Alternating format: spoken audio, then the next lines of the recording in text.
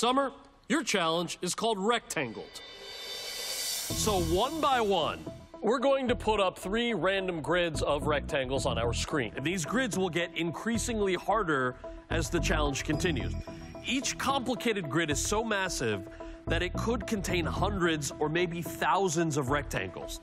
And your job is to use all of your math genius to determine how many rectangles are in each grid. You got it?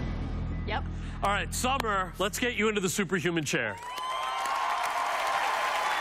Your challenge starts now. Are you ready? Yep. Okay, Summer, what is the total number of rectangles in this grid? Whoa.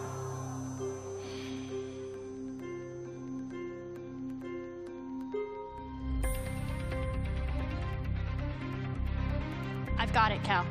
All right. What do you think it is? There are 675.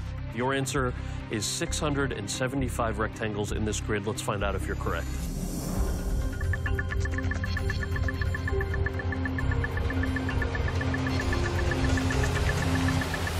Whoa! Wow! All right, it's time to face your second grid. As I mentioned, we're going to take it to a higher level. Please let me know the total number of rectangles in this grid. What?